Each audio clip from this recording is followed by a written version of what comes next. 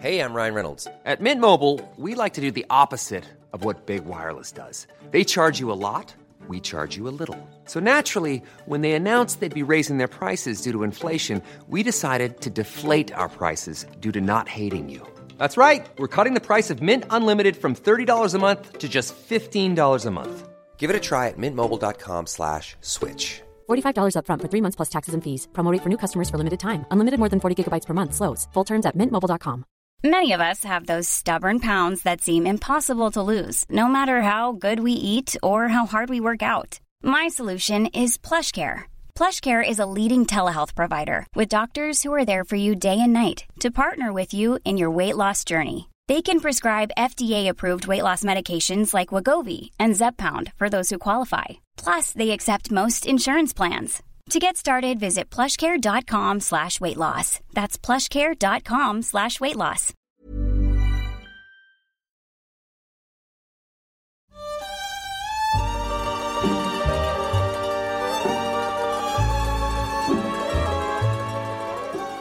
Today we're looking at the mafia, but not the good or glamorous fellas you see in the films, all action and honour and Robert De Niro cheekbones. In real life, in Italy, the authorities have been trying for decades to take down the different organisations who've essentially created a parallel criminal economy. In the late 80s, it was Sicily's Cosa Nostra.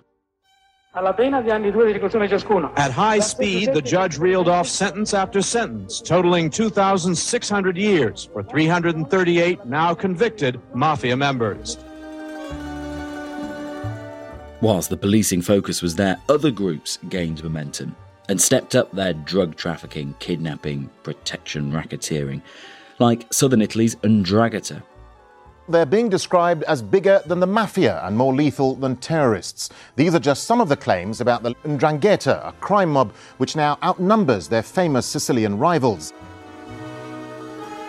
Now they too are the focus of police attention. You're listening to Stories of Our Times from The Times and The Sunday Times. I'm Luke Jones. Today, how Italy is taking down the most dangerous mafia clan.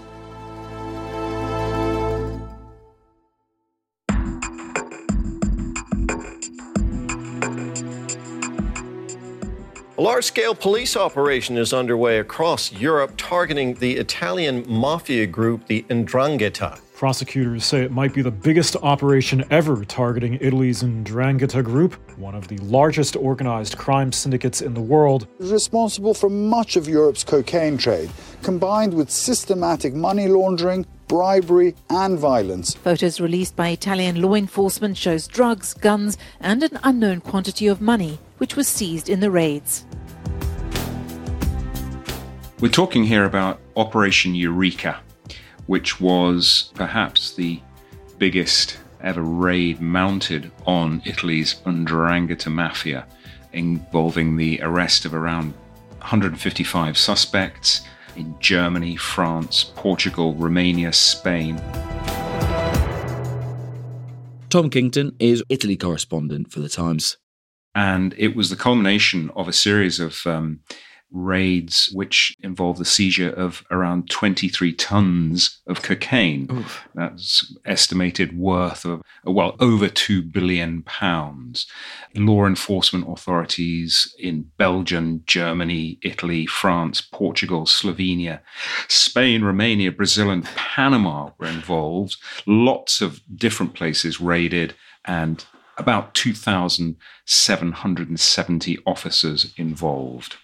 The list of charges behind those arrests is long, including a criminal conspiracy, drug trafficking, firearms trafficking, money laundering, tax evasion, as well as the aiding and abetting of fugitives, including 2 that were on the EU most wanted list, Europol says. And the specific target wasn't lots of different crime families, it was the 'Ndrangheta mafia clan.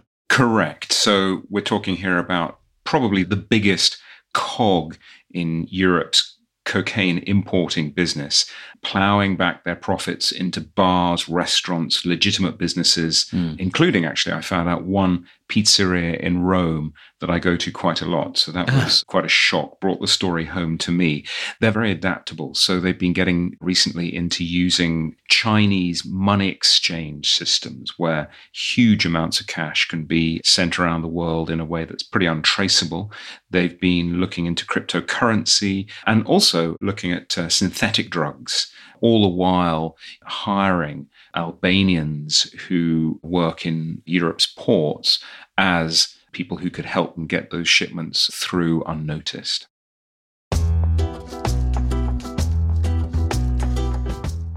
And for those of us who don't necessarily follow the ins and outs of Italian mafia clans, just place the 'Ndrangheta for us in all the different clans that we might have heard of.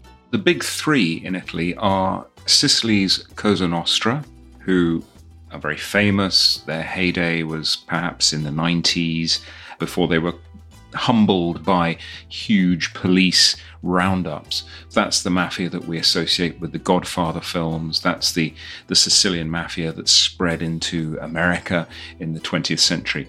Then in Naples, you've got the Camorra, which is a sort of loose grouping of family-based clans in the city, rather more violent. Quite a lot of youngsters coming through at the moment who have decided it's better to sort of shoot and then follow the rules later. Then you've got the 'Ndrangheta in Calabria, in the toe of Italy. The name comes from the Greek word for courage. They date back to the 18th century. And there's a legend, which is that 3 knights from Spain in the 15th century came to Italy.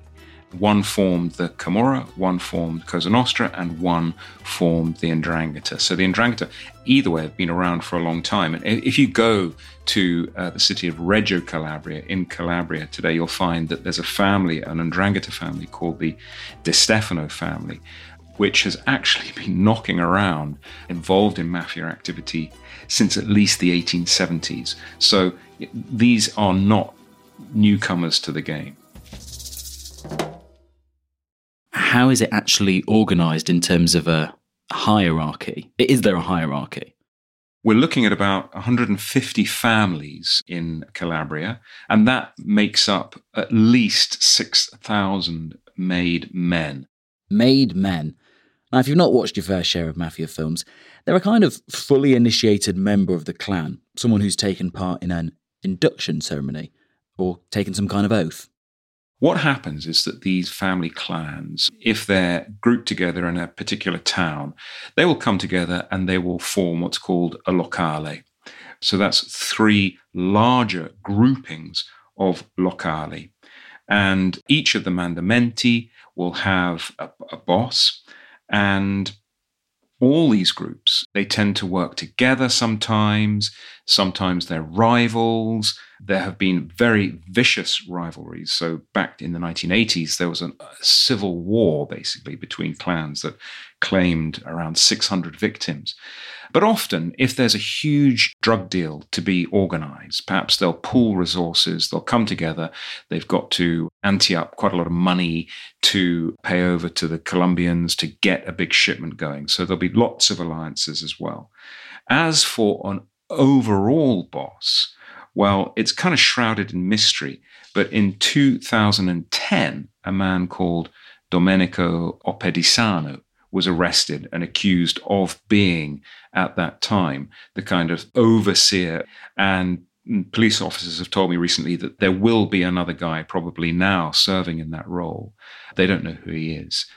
This is not a sort of boss of bosses, though. He's more of a kind of arbiter. He's more a person who would settle disputes and step in when rules need to be enforced. He's not the top of a pyramid. Yes.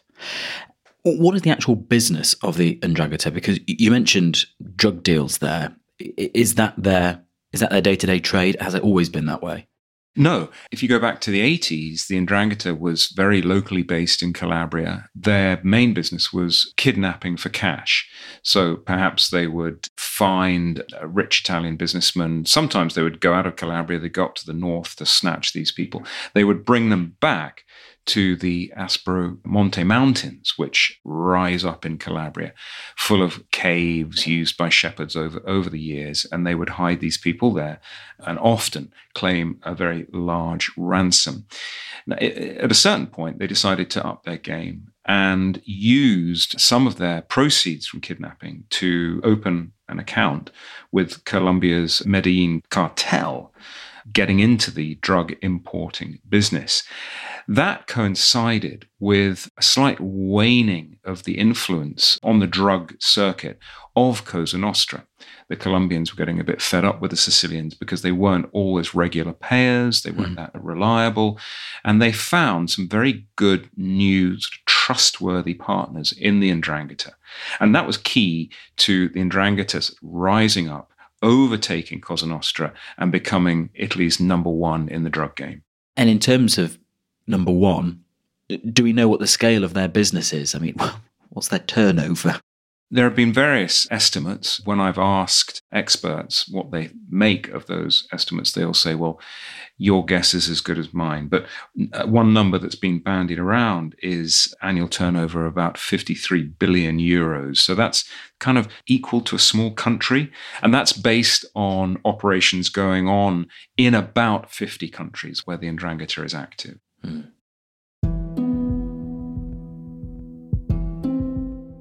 You've been to one of their strongholds in southern Italy, in that toe of Italy, as you describe it, a town called San Luca. What was it like walking into that small town, knowing that it was absolutely crawling with these people? Well, it's funny because the 'Ndrangheta is often described as being a sort of invisible mafia spread out across Europe, across the world, tentacles everywhere, but operating in the shadows rather quietly. You don't see it, you don't feel it. But you walk into a town like San Luca and suddenly it becomes very tangible, that presence, it becomes visible. We're not talking about big mansions or displays of wealth. It's actually completely the opposite. What they tend to do is live in very dilapidated looking houses, often unfinished. So they've got that business where they will have started building another floor and haven't finished. So you've got some bits of wire and cement sticking out. Very, very often unpainted buildings.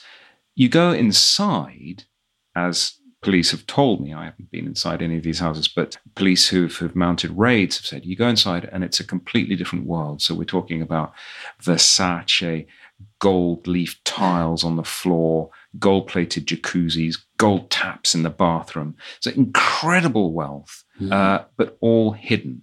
And that's the kind of underlying attitude. They want to sort of distance themselves from the outside world, from the state, from the Italian government, and live in their private world of criminality and obscene wealth.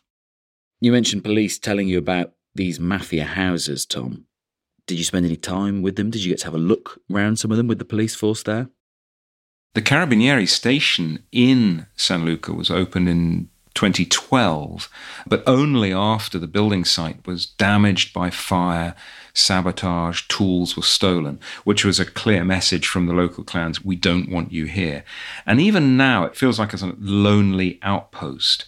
One of the officers down there who'd actually served with an Italian military contingent in Afghanistan said he was reminded of that experience. He said, what you've got to understand is that the 'Ndrangheta down here is a parallel state as the Taliban was when I was serving there. We went to a couple of towns. We went to Africa, San Luca, and another town called Platy, which is just up the hillside from San Luca. And when we got into the station of the Carabinieri police in Platy, and I sat down for a chat with the commander, and I said, look, can we actually just go out for a stroll? Can we go and have a look at the town? And he said, okay. So we walked up the street. There were a couple of other officers behind us. And immediately, young lads on mopeds started whizzing up and down the street. They would vanish, and then about 3 minutes later, they would reappear. They were sort of looping around the town, just following us and checking us out. As the commander said, it's a reciprocal thing. We check them out, and they're checking us out. So we were really, really under scrutiny.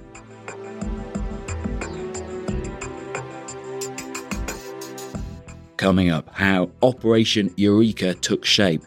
All thanks to a man on the inside.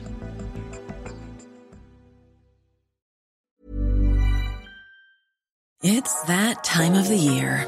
Your vacation is coming up. You can already hear the beach waves, feel the warm breeze, relax, and think about work. You really, really want it all to work out while you're away. Monday.com gives you and the team that peace of mind. When all work is on one platform and everyone's in sync, things just flow. Wherever you are, tap the banner to go to Monday.com. Hey, I'm Ryan Reynolds. At Mint Mobile, we like to do the opposite of what Big Wireless does. They charge you a lot, we charge you a little. So naturally, when they announced they'd be raising their prices due to inflation, we decided to deflate our prices due to not hating you. That's right. We're cutting the price of Mint Unlimited from $30 a month to just $15 a month. Give it a try at mintmobile.com/switch. $45 up front for 3 months plus taxes and fees. Promo rate for new customers for limited time. Unlimited more than 40 gigabytes per month. Slows full terms at mintmobile.com. There's never been a faster or easier way to start your weight loss journey than with PlushCare. PlushCare accepts most insurance plans and gives you online access to board-certified physicians who can prescribe FDA-approved weight loss medications like Wegovy and Zepbound for those who qualify. Take charge of your health and speak with a board-certified physician about a weight loss plan that's right for you. Get started today at plushcare.com/weight loss. That's plushcare.com/weight loss. plushcare.com/weight loss.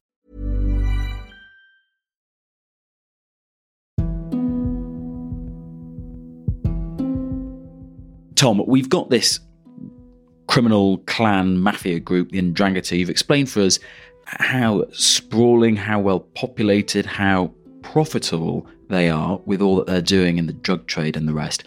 When did the tide start to turn on them, though? When did police actually get a foothold? I've mentioned that they keep to themselves, they operate in the shadows. That changed a bit in 2007 when a feud between rival clans in San Luca spilled out into Germany, where clans were operating. 6 Italian men are gunned down in a German industrial city. Police say the killings were linked to Italian organised crime and that the men were involved with the 'Ndrangheta, a violent clan more powerful than... One faction murdered 6 members of a rival faction outside a pizzeria in a town called Duisburg. And that really started to ring alarm bells in Europe. No crime syndicate operating within Italy has ever been known to carry out vendettas on foreign soil before. The Italians told me that up until then, police forces in countries like Germany had dismissed the 'Ndrangheta as being no more dangerous than a biker gang. But after Duisburg, everything changed. European police forces started to pool resources, and that in turn led to much bigger and more complex and more successful operations against the 'Ndrangheta. One example of this is back in 2021 when the Belgians, the French and the Dutch cracked an encrypted phone system called Sky ECC, which was being used by 'Ndrangheta clans across Europe. And they were able to suddenly listen in to all these chats between the gangsters and get the inside track on huge cocaine shipments coming into Europe. It's quite funny, actually, when you read these chats in the documents which were produced as part of Operation Eureka. They're full of emojis, sort of smiley faces, as another ton of coke arrives in Rotterdam.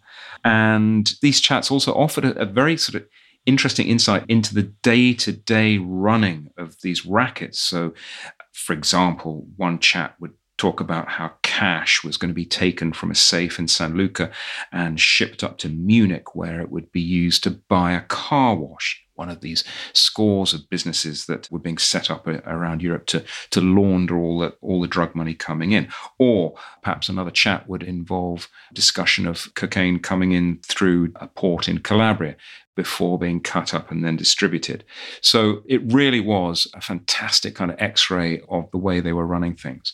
It didn't stop there. In 2021, there was also the arrest of the clan's sort of go-to coke broker over in South America, a man called Rocco Morabito, himself from Africa, so close to San Luca, but for years based in South America.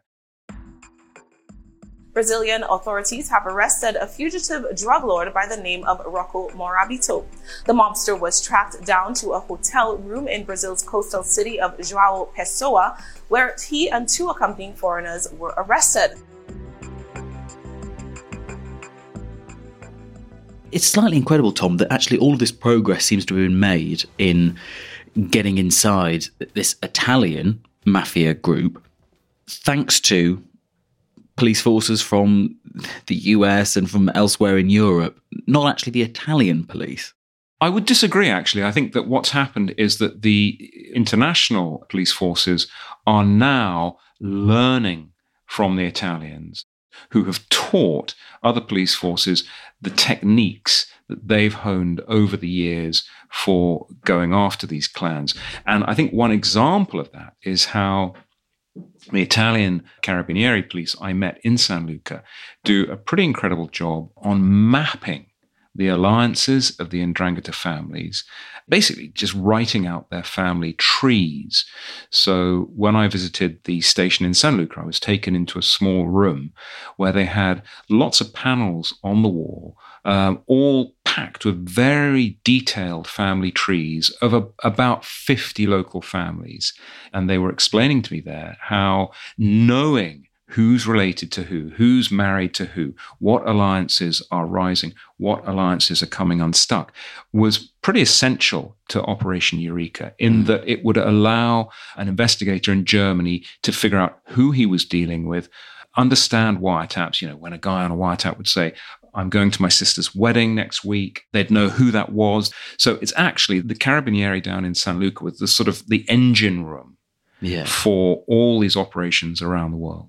So if they've got all of that intel and now they've got all these other police forces on board and helping them as well, they've also got the scalp, as you mentioned, of Rocco Morabito, their coke broker in South America.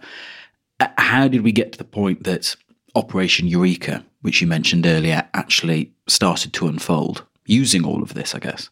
It took months, if not years, for them to build up the evidence they needed from the wiretaps. There was another factor as well, and that was an inside man. So in Belgium, where one of the San Luca clans had been running a pizzeria in the town of Genk, the Belgian police managed to get one of their undercover officers to get in with these guys.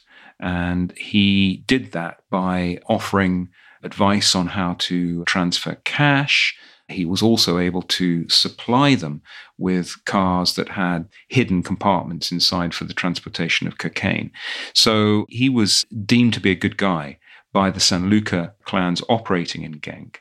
And what that led to was an invitation to this undercover officer to visit San Luca, which was quite a breakthrough because I think it's very rare for the police to actually have their own person get into these 'Ndrangheta strongholds in Calabria.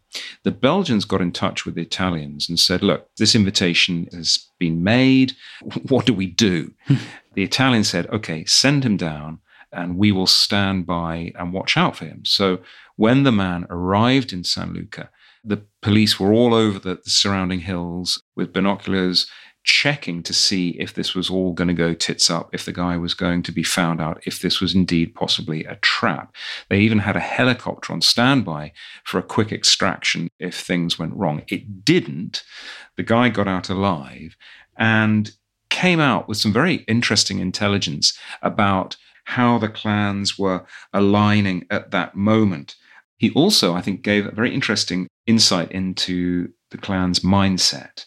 So, for example, he quoted one guy down there, Marcello Nirta, as saying, the 'Ndrangheta is not a bad thing.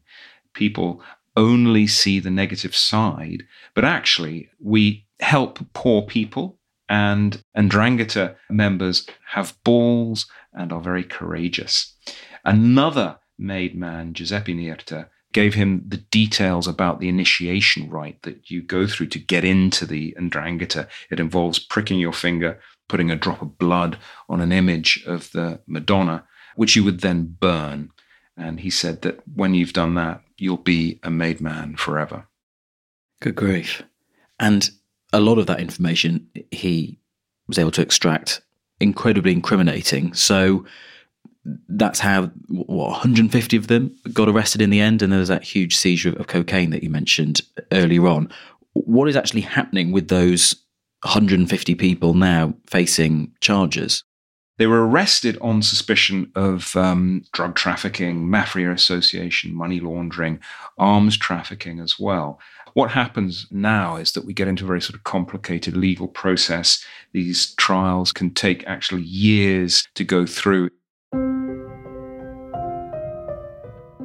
What may facilitate all this is if we start to see turncoats emerging, i.e. members of the clan who would rather give evidence, perhaps reduce their eventual sentences that way. This is a kind of new phenomenon with the Ndrangheta, because for a long time, the kind of tight family structure of the organization meant there was intense loyalty and very few people would go to the police.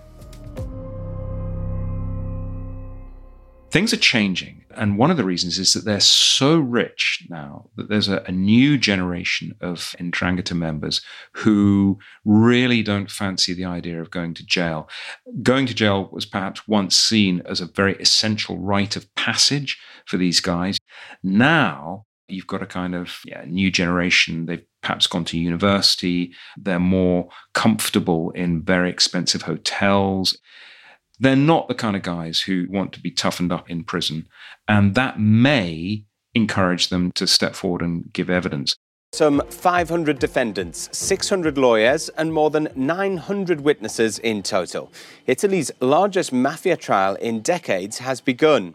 There's been another Ndrangheta trial dealing with another locale that's been going on for a year or two in Italy, and surprisingly, that featured 25 turncoats, which really is a sign of the times. And so what do you think will be the biggest blow to the clan then? Either the fact that this many of their number are in custody and could be turncoats and, could give further insight into what they've all been up to, or the just over £2 billion loss of product that you mentioned earlier, because that must be a big blow to them as well. I was told when I was investigating this story that they think that the police will seize perhaps around 15% of the cocaine which is being brought into Europe from South America. So when we hear the big numbers like 23 tons, you've got to think, well, actually, that's not much compared to the entire amount that's coming in. I think that in the short term, what this operation would have done is slowed down the Ndrangheta operation. And one reason is that the Colombians and the Brazilians that they deal with need to know who they're dealing with. They need to have met these people. So when, for example, Morabitu is arrested, what you've got to do is get the new emissary out there to South America to sit down and break bread with these guys. That's how they operate. It's done on trust. It's done on personal acquaintance. And so right now, there'll be a bit of a pause while they can muster up a new set of ambassadors who can get out to Latin America and set these meetings up. It sounds like you're saying that at the moment, the police are winning in this decades-long war between the Italian police and the Italian mafia. It's not quite the way they see it. When I put that question to them, I said, are you winning? And they said, we've won a battle, but not the war. And what was interesting is that down in San Luca, they were saying, you can round up as many mafiosi around Europe, you can impound as many shipments as you like, but we think the only way we will finally defeat the Ndrangheta is if the very tight-knit clans down in towns like San Luca can be once and for all dissolved. Only then will we see the back of the Ndrangheta.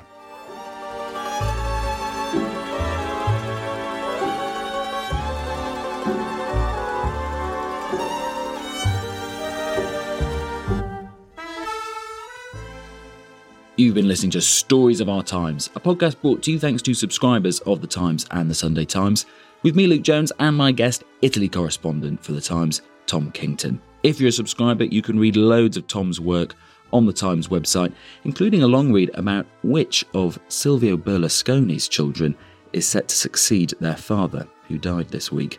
A sort of Silvio succession, if you will. The producer this week was Edward Drummond. The executive producer is Kate Ford. Sound design was by David Crackles. If you can, leave us a review. It helps other people find us. See you soon.